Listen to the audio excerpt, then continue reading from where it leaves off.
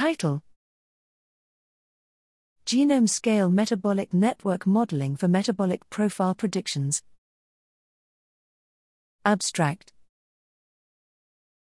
Metabolic profiling, metabolomics, aims at measuring small molecules, metabolites, in complex samples like blood or urine for human health studies. While biomarker-based assessment often relies on a single molecule, metabolic profiling combines several metabolites to create a more complex and more specific fingerprint of the disease. However, in contrast to genomics, there is no unique metabolomic setup able to measure the entire metabolome. This challenge leads to tedious and resource-consuming preliminary studies to be able to design the right metabolomics experiment. In that context, computer-assisted metabolic profiling can be of strong added value to design more quickly and efficiently metabolomic studies. We propose a constraint-based modeling approach which predicts in silico profiles of metabolites that are more likely to be differentially abundant under a given metabolic perturbation, for example due to a genetic disease, using flux simulation.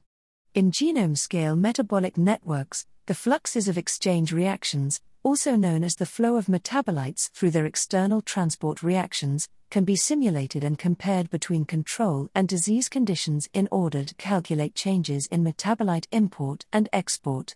These import/export flux differences would be expected to induce changes in circulating biofluid levels of those metabolites, which can then be interpreted as potential biomarkers or metabolites of interest. In this study, we present SAMBA, a sampling biomarker analysis, an approach which simulates fluxes in exchange reactions following a metabolic perturbation using random sampling, compares the simulated flux distributions between the baseline and modulated conditions, and ranks predicted differentially exchanged metabolites as potential biomarkers for the perturbation. We show that there is a good fit between simulated metabolic exchange profiles and experimental differential metabolites detected in plasma, such as patient data from the disease database AMIM, and metabolic trait SNP associations found in MWAS studies.